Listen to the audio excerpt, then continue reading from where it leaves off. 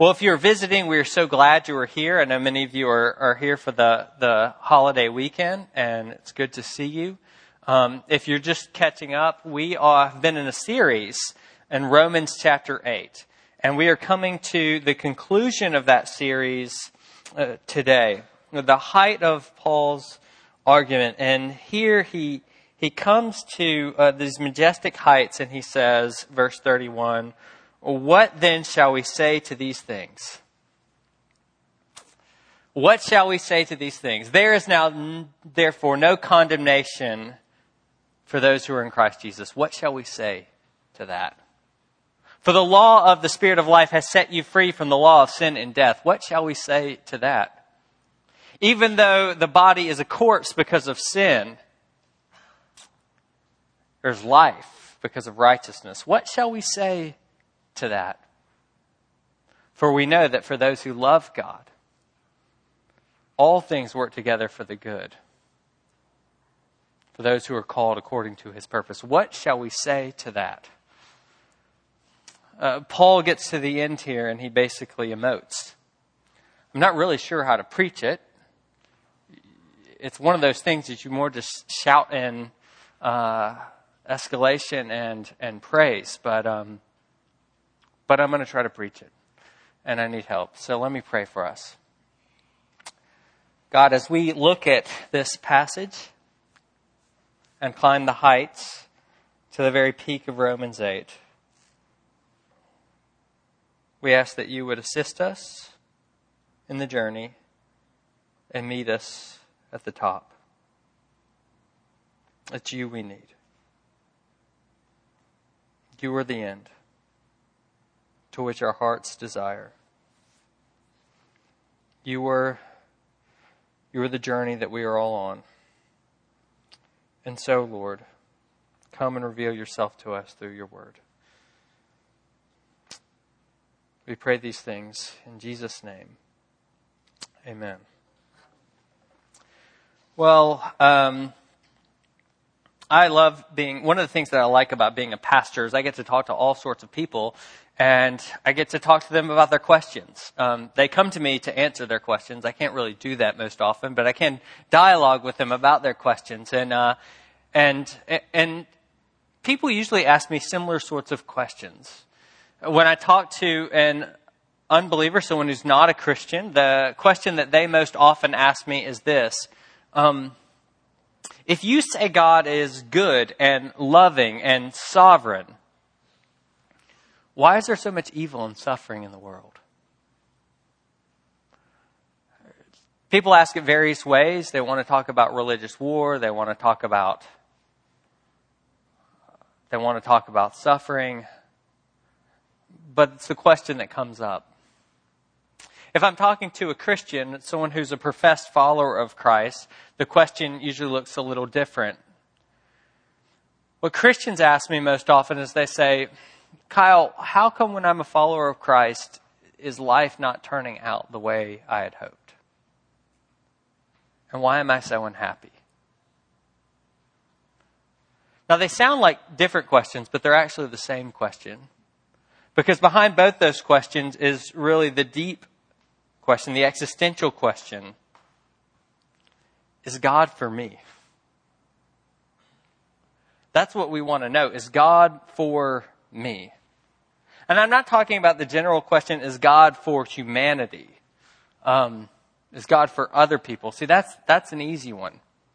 I can believe that. I look around at other people's lives and I see their success. I see their fame. I see their reputations. I see their happiness. And I can say, yes, clearly God is for people.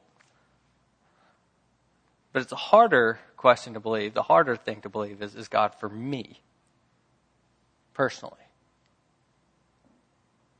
Well, Paul, he takes up this question in Romans chapter 8 and verse 31. He goes on to say, "What then shall we say to these things? If God is for us, who can be against us?" If God is for us, then who can be against us? You see, because Paul knows that if we could really believe, we could just believe that God is for us, then we could know that nothing, none of our circumstances could deter his sovereign love and purposes in our life. We would know, if we could just believe that God was for us, then we could know that things are going to be okay. If God is for us, who can be against us? But Paul, he knows that things are against us. It's not, it would be a mistake to read Paul as saying here that things aren't against us. Because he goes on in verses 35 to 39 to catalog these various afflictions, the various things that are actually against us and against the church at Rome. He speaks of tribulation and distress and persecution and famine and nakedness. Paul is not naive. He knows that people experience affliction. He knows that people experience distress, that anxiety, and the things that make us anxious that we can't seem to shake. He knows that people experience persecution, that there are actually people against other people. He knows that Christians experience famine. That is, that the world, creation itself, is not always on our side. And sometimes it doesn't produce food. He knows that we experience nakedness, that is, vulnerability, poverty without power, or the ability to do anything about it, any authority. He knows these things. And he knows that these things tempt us to ask the question, or they cause us to ask the question, is God really for me? When so many things in life seem to be against me. And it's not just these circumstances that he's talking about. He also speaks in these verses about angels and rulers and spiritual powers. You see, Paul is no modern naturalistic materialist. He actually believes that there are angels and supernatural forces that are actually against us. Paul believes. And so with all these things that we face, the question that's pressing is this: is God really for me? And how would I know if he was for me? I don't know what it is for you, but I know you have these things in your life, these circumstances that cause you to ask that question. I say I don't know what it is for you. I don't know what it is for every single person in this room. I know what it is for a lot of you. I talk to you. There are so many things against so many people in this room. Health trials, difficult family upbringings, disastrous relationships, abuse, addiction, mental illness. There are so many things that are against us. So many things to cause us to doubt God's love. And so Paul, he takes up this question and he answers it. How do you know? Well, he says, verse 32, look at it. He who did not spare his own son, but gave him up for us all. Now, first, I want you to see where Paul does not point. Where he doesn't turn to answer the question. He doesn't turn to where we naturally and instinctively go to answer the question. He doesn't say, look at your circumstances. Though we all look at our circumstances. And it usually looks like this. Look, I'm being blessed. I have a windfall. I just got this job. I just had this relationship. Things are going my way. God is for me. Or, more often, the relationship doesn't work out. I didn't get the job. The health results are bad. And we say, is God for me? He must be against me.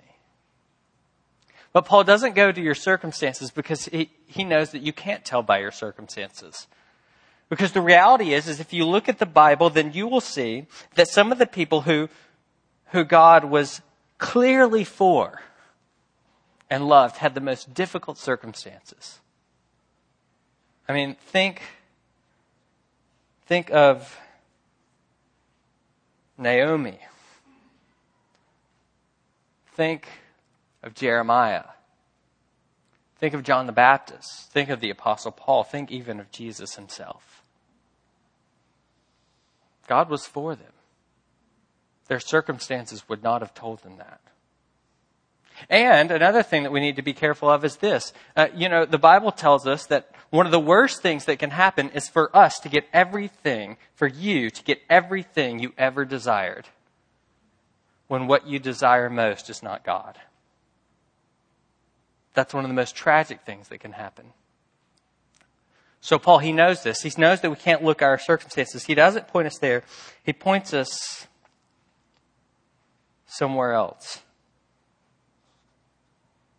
He points us to the cross. He who did not spare his own son, but gave him up for us all. He says, if you want to know that God is for you, if you want to be certain, if you want to be confident, that's where you look. Don't look to your circumstances. Don't do what Salieri did in the movie Amadeus. Do you remember the scene? Salieri is a great composer, and he is talking with a priest about his life, and mainly his life in relationship with the even greater composer, Mozart. And he recounts this scene where Mozart is playing the piano and he's playing all these great composers' hits, but he's doing it as if they're nothing. And he even does it on his back and behind himself. And at one point it's a masquerade. People cannot see the faces of who's sang. And Salieri requests himself. He says, play Salieri. And Mozart does it in this kind of mocking way, and everyone laughs. And as Salieri recounts this, he looks at the priest and he says, it wasn't they who were mocking me that day. It was God. God was laughing at me. Do you see what he was doing? He was saying, he was looking at his circumstances. He was comparing himself with others. And then when he compared himself to Mozart, he said, God must be against me. And we did the same thing. Paul says you can't look there. Where you have to look is you look to the cross. You look to this gift of God, God's self-giving of his own son on the cross. And when you look there, you can be absolutely certain that God is for you. So that's what we're going to do this morning. We're going to look at this gift. We're going to look at the gift of the cross. And by the end, we're going to see if we can be just a little bit more sure that God is for us. Why does he tell us to look to the cross? First, because what I would call the Christ gift, the gift of Jesus Christ, is God's greatest gift. Look verse 32. He who did not spare his own son, but gave him up for us all, how will he not also with him graciously give us all things? Now, Paul is making 2 points here, I think. The first is that the Christ gift is the greatest gift because it is an invaluable gift. He who did not spare his own son. God was unsparing with his son. And what did he not spare his son of? His son came into this world and he was not spared. He was not spared. He was not spared the trauma of birth. He was not spared sickness. He was not spared being separated from his parents. He was not spared long, hard journeys. He was not spared manual labor. He was not spared being mocked. He killed others. He saved others. Why can't he save himself? If you're a real king, come down from the cross. He was not spared torture. He was beat with a whip. He was not spared concern for his family. One of those intimate moments in the Gospels is where Jesus looks down and he wants to make sure that his mother, his dear mother, is taken care of. He was not spared. He was not spared shame. I don't care what the pictures tell you. There were no loincloths on the cross. He was there exposed in his naked shame. He was not spared shame, and he was not spared. God forsakenness. My God, why have you abandoned me? He was not spared. He was not spared. And it wasn't just the son who lost his father, but it was also the father who lost his son. See, this is how God defines himself. He who did not spare his own son. When people are in grief, the book that I give them most often is not a book that deals with the problem of evil or anything like that. It's a book by a Christian philosopher named Nicholas Wolterstorff. And there he's not trying to deal with pain and suffering and the problem with evil. There he's actually grieving his own loss of his 25-year-old son, Eric. And in the midst of this journal, really, it's the publication of his journaling about his struggle with this loss. He says this: if anyone wants to know who Nick Wolterstorff is, they need to know that I am a man who has lost his son. Well, if anyone wants to know who God is one who has lost his son. He who did not spare his own son. See, lots of people will say that God is love. Lots of people believe that God is love. But here's the question. The God that you're talking about and the love that you're talking about, did it cost your God anything? Because the love that Paul writes about and the God who loves, who Paul writes about, is a God who gave up his most valuable possession. He gave his only son.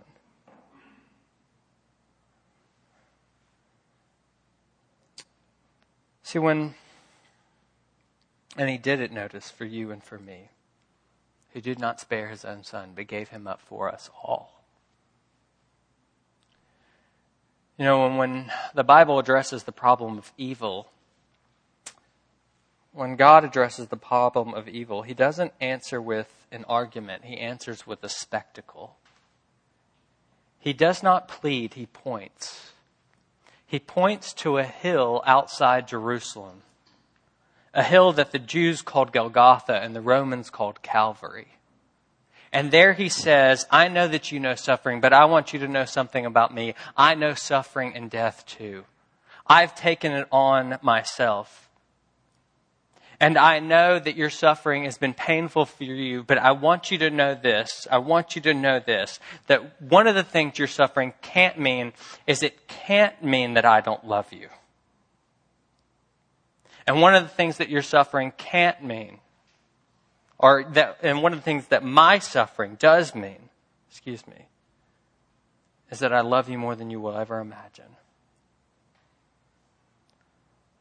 You look to the cross. Do you see how far God was willing to go for you? He who did not spare his own son, but gave him up for us all. And here's the turn. Listen to this. How will he not also with him graciously give us all things? See, Paul says that the Christ gift is the greatest gift because it's an invaluable gift, but also it is the greatest gift because it's the foundation of all other gifts. How will he not also with him graciously give us all things? Do you hear Paul's logic? If he gave you Christ, if he gave you the most valuable thing, the most important thing, how is he going to reserve something else from you? And the Christ gift, it is the foundation of all gifts, that he gives all other gifts with him. How is he not with him? Will he not with him graciously give us all things? I remember going to a Mexican restaurant. We were sitting in a Mexican restaurant in Memphis, Tennessee. It was called Poncho's. You would not call it a Mexican restaurant. I don't know what you would call it, but we called it a Mexican restaurant because in Memphis, that's the closest thing we had. And I was sitting there on my 8th bowl of cheese dip. That just proves to you that it was our type of Mexican restaurant. And, the cheese dip that the only way to get it to actually come off of the chip was to let the stomach acid do its work. That kind of cheese dip, right? It was thicker than a Dairy Queen blizzard. And after I was on my 8th bowl, all of a sudden, this flaming thing comes out, and it's sizzling, and there's smoke, and it's these fajitas. My mom had ordered fajitas. And then they kept bringing stuff out, like the sour cream and the guacamole and the cheese and the olives and the pineapple. I told you, it's not Memphis Mexican. And we're like, and my mom sits there and she's like, I'm wowed, I'm sitting there with my sombrero on, we're all with our sombreros, and I'm wowed. Wow, this is amazing. And I was like, I shouldn't have eaten so much cheese dip. But it was, my mom goes, did I order all this stuff? I didn't order all this stuff. When did I order this? He goes, well, you ordered the fajitas and it comes with it. It all comes with it. You see, you get the center thing, the main thing, but all these other things are just accompaniments. God gave his son. God gave his son. That is the central gift. And all the other gifts of life are just accompaniments. They come along with it. They're part of the package. And if he did not spare his son, how will he not also with him graciously give you all things? You see, it's easy to think, and I think we often think, that God is somehow holding out on us. He's holding out on us by not giving us the clean bill of health. He's holding out on us by not giving us a spouse or children. He's holding out on us. God is not holding out on you. God gave his son. He who did not spare his only son, but gave him up for us all, how will he not also with him graciously give us all things? God is not holding out on you. In fact, God has already given you everything he can give you because he gave you Jesus. And Jesus is everything. And if we think that he could give us Jesus and hold out on us, it's because we don't realize that Jesus is everything. But Jesus is everything. And he has given his son the greatest gift. He will not withhold anything from you that would contribute to your ultimate good. He will not. God is for you. The Christ gift is the greatest gift. God is for you because we know that because the Christ gift is the end of judgment. Look at verses 33 and 34. Paul says, who then shall bring any charge against God's elect? It is God who justifies. Who is it to condemn? The scene is the courtroom and the theme is judgment. And here we have a prosecutor who is bringing not only an impeachment, but is seeking to condemn us. Someone who is bringing a charge against God's elect, to seek to condemn them. Life is like a courtroom. Life is like a courtroom. We walk around and we all the time feel like we are under the weight of judgment. We are always trying to live up and keep up with others' standards and our own standards. And there are standards all around. Some of those standards are religious standards, yes. But you know what? We think that we get rid of that, all those judgmental religious people. But we don't. We just change the standards. And at least in a religion, the standards are set topics, right? The problem with contemporary culture is they're moving topics. How do you eat? And how do you... what kind of job do you have, and how do you go about pursuing it, and how tech savvy are you, or not tech savvy are you, or there are so many things that we have. How do you dress when you drop your kids off for school? What's your personality like? So many standards that we feel like we have to live up to. Life is like a courtroom.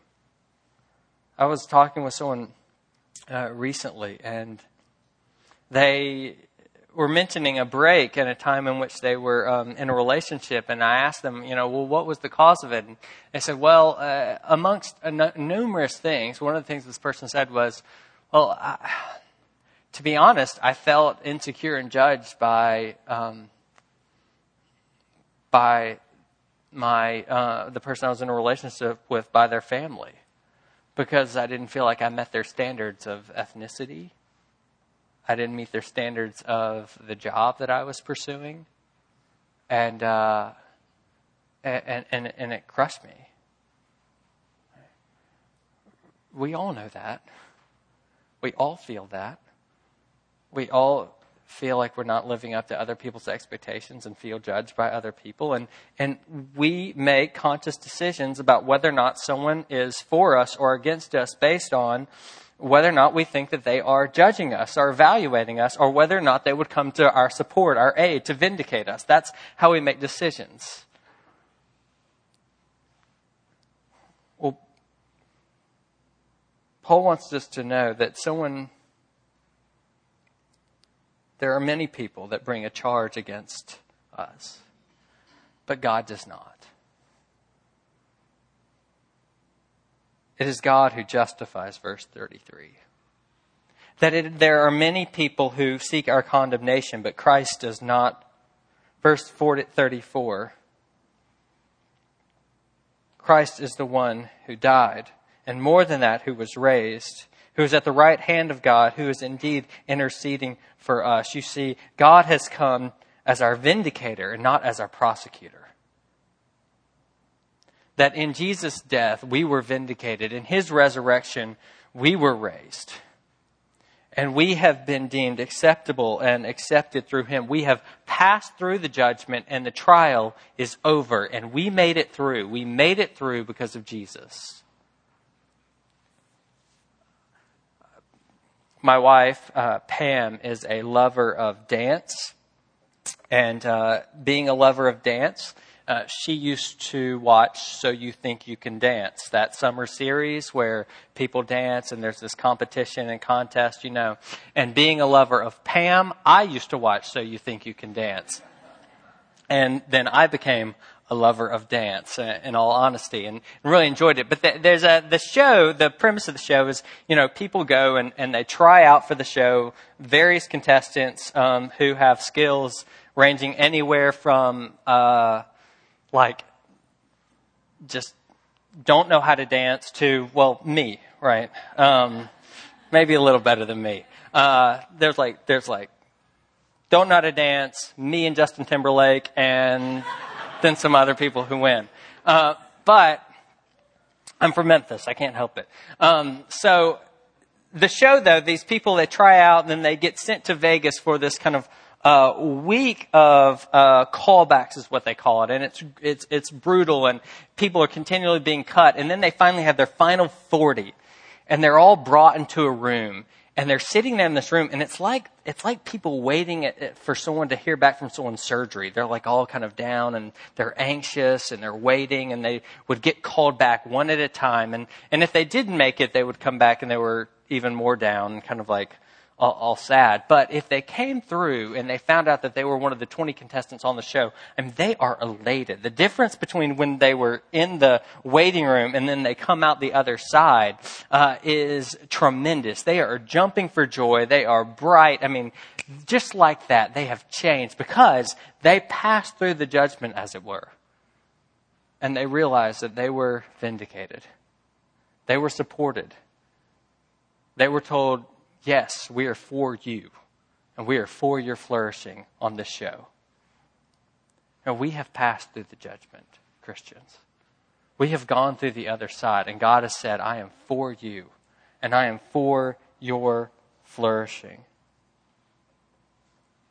See, Jesus, he casts his vote for us, and it is the decisive vote, because it's the only vote that matters. The Christ gift is the end of judgment. God is for you. The Christ gift is the greatest gift. The Christ gift is the end of judgment. But thirdly, the Christ gift is a gift of indissoluble sovereign love. Look at verse 35. Paul asked the question, who shall separate us from the love of Christ?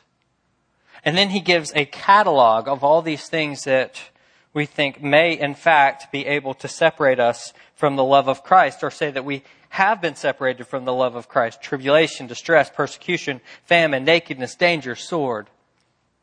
Now, whether or not these are things where Paul gets this catalog from, whether this is just an ancient list of affliction that people knew in the ancient world, or perhaps these were experiences that Paul had himself, or maybe even the experiences of Christ or the Roman church, the reality is that they knew this kind of affliction. And we know affliction like this as well. It's different, but we know those things, those circumstances in life that cause us to ask, have we been severed from God's love? Have I been severed from God's love? Does he still love me?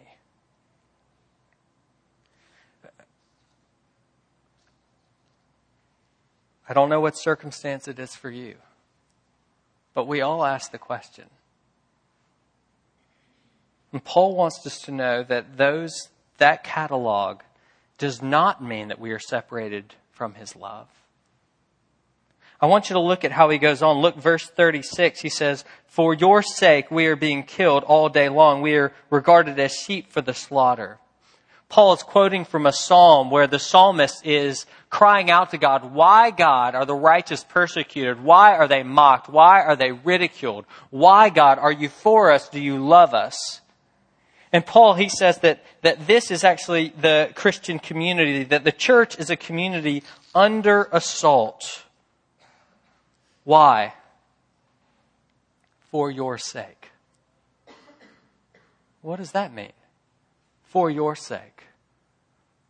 Well, it means this. Paul is saying that the affliction, the suffering, the trials, they don't mean that we aren't loved by God. Actually, the love of Christ is the reason for the affliction and the suffering and the trials. That's the basis for them. Well, why is that? That's confusing. I don't understand. Well, you have to understand Paul's conception of the world. See, Paul believes that there are two ages, two spheres of existence.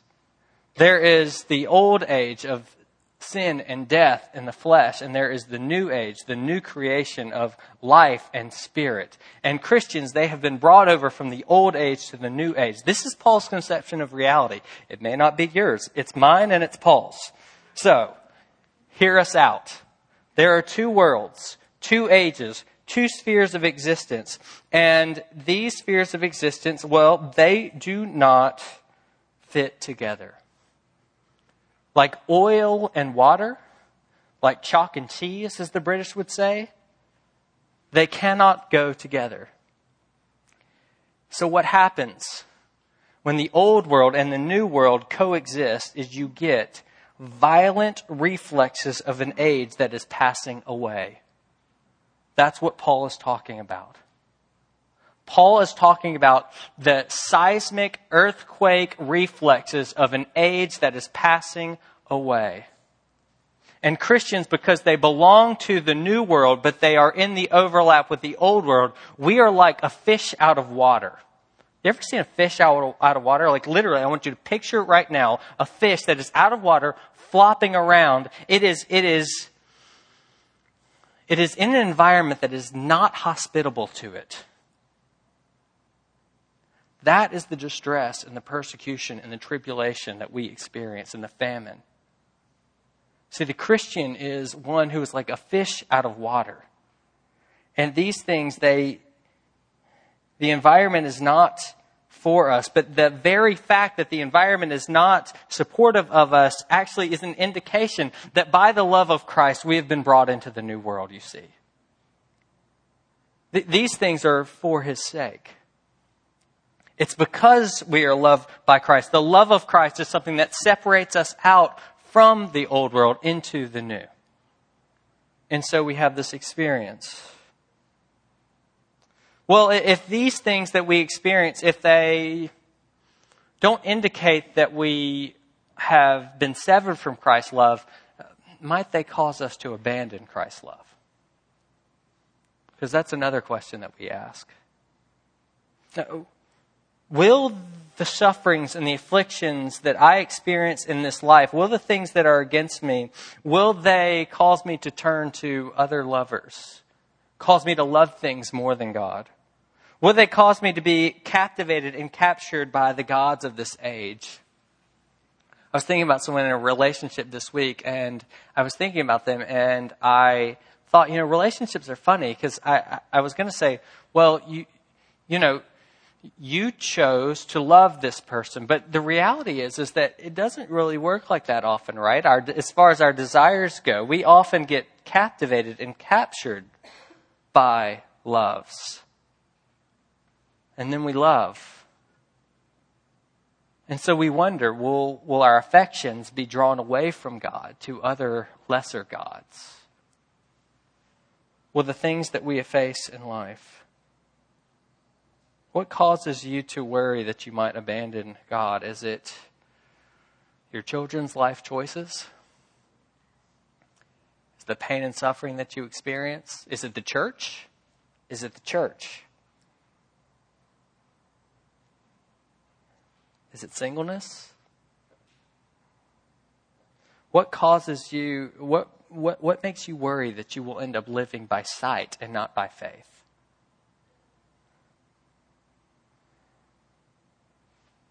And our question is, will these things ultimately separate me from the love of God in Jesus Christ? And Paul says no. No, because the love of God is a sovereign thing. The love of God is a sovereign thing. And when I say that to a crowd like this, in a tradition like ours, we think of sovereignty of God's love in terms of election. It's much broader than that. It's God's rule and reign that comes over us and captures the world. It's his dominion, his kingdom of love. Look, I want you to look in verses 38 and 39. Paul says that he's convinced that neither death nor life, nor angels nor rulers, nor things present nor things to come, nor powers, nor height, nor depth, nor anything in all creation will be able to separate us from the love of God in Christ Jesus our Lord. Because the love of God is a sovereign thing. Paul is saying that all dimensions of life and reality, biological life, life and death, temporal life, things present and things to come, metaphysical life, angels, rulers, powers, and astrophysical life, height and depth. Paul is probably referring to the lowest star and the highest star. Because ancients, they actually thought in terms of the stars. He says that, and moderns, that all these are effectively superintended by the dominion of Christ's saving love. That none of them can separate you from his love. Because the love of God is a sovereign thing. And so, what the church in Rome was taught to realize, and what they had to realize, is that the Pax Romana, the peace of Rome, that Rome promised that you will have peace, that your life will be okay because Rome rules, that was a weak promise. There are many things that assault them.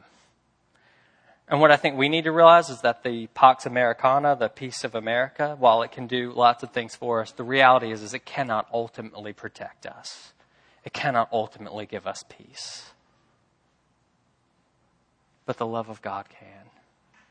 The love of God in Jesus Christ is a sovereign thing. You see, Jesus, he is Savior and Lord. Savior and Lord, not because these are two separate things, but because he saves you by becoming your Lord. And he is the Lord because he saves the world. He takes possession of us by a powerful work of love.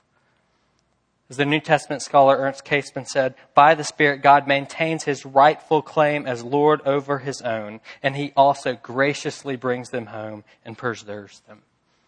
Or as Martin Luther taught us to sing, though this world, though devils filled, should threaten to undo us, we will not fear, for God has willed his truth to triumph through us. No matter what we face, God's love is sovereign still, and it is bigger still. There are many things that are against you. There are many things that are against me. I look at this congregation, there are so many things. Mental illness, addiction, histories of abuse, broken families. And that's not even to mention things that are geopolitical. And that's not even to mention things that are immaterial.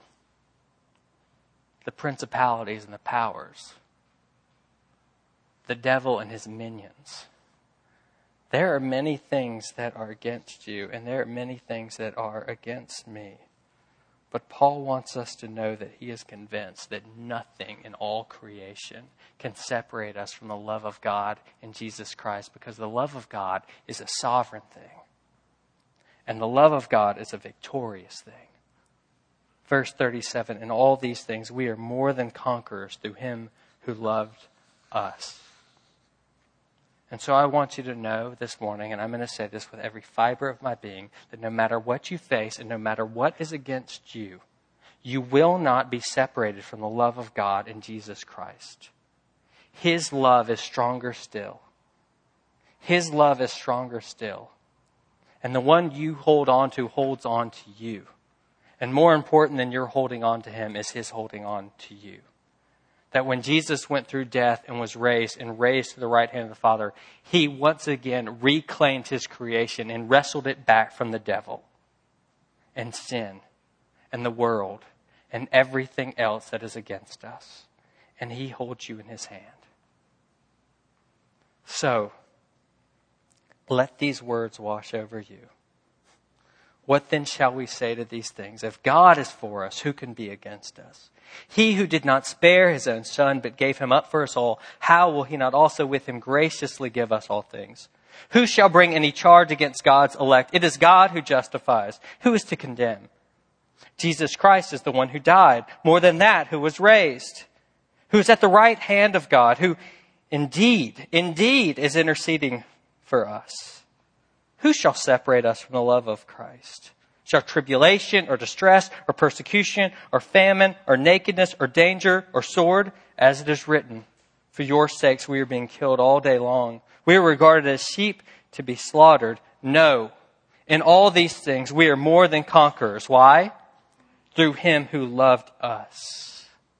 For I am sure that neither death nor life, nor angels, nor rulers, nor things present, nor things to come, nor powers, nor height, nor depth, nor anything in all creation will be able to separate us from the love of God in Christ Jesus our Lord. God is for you. God is for you. Amen.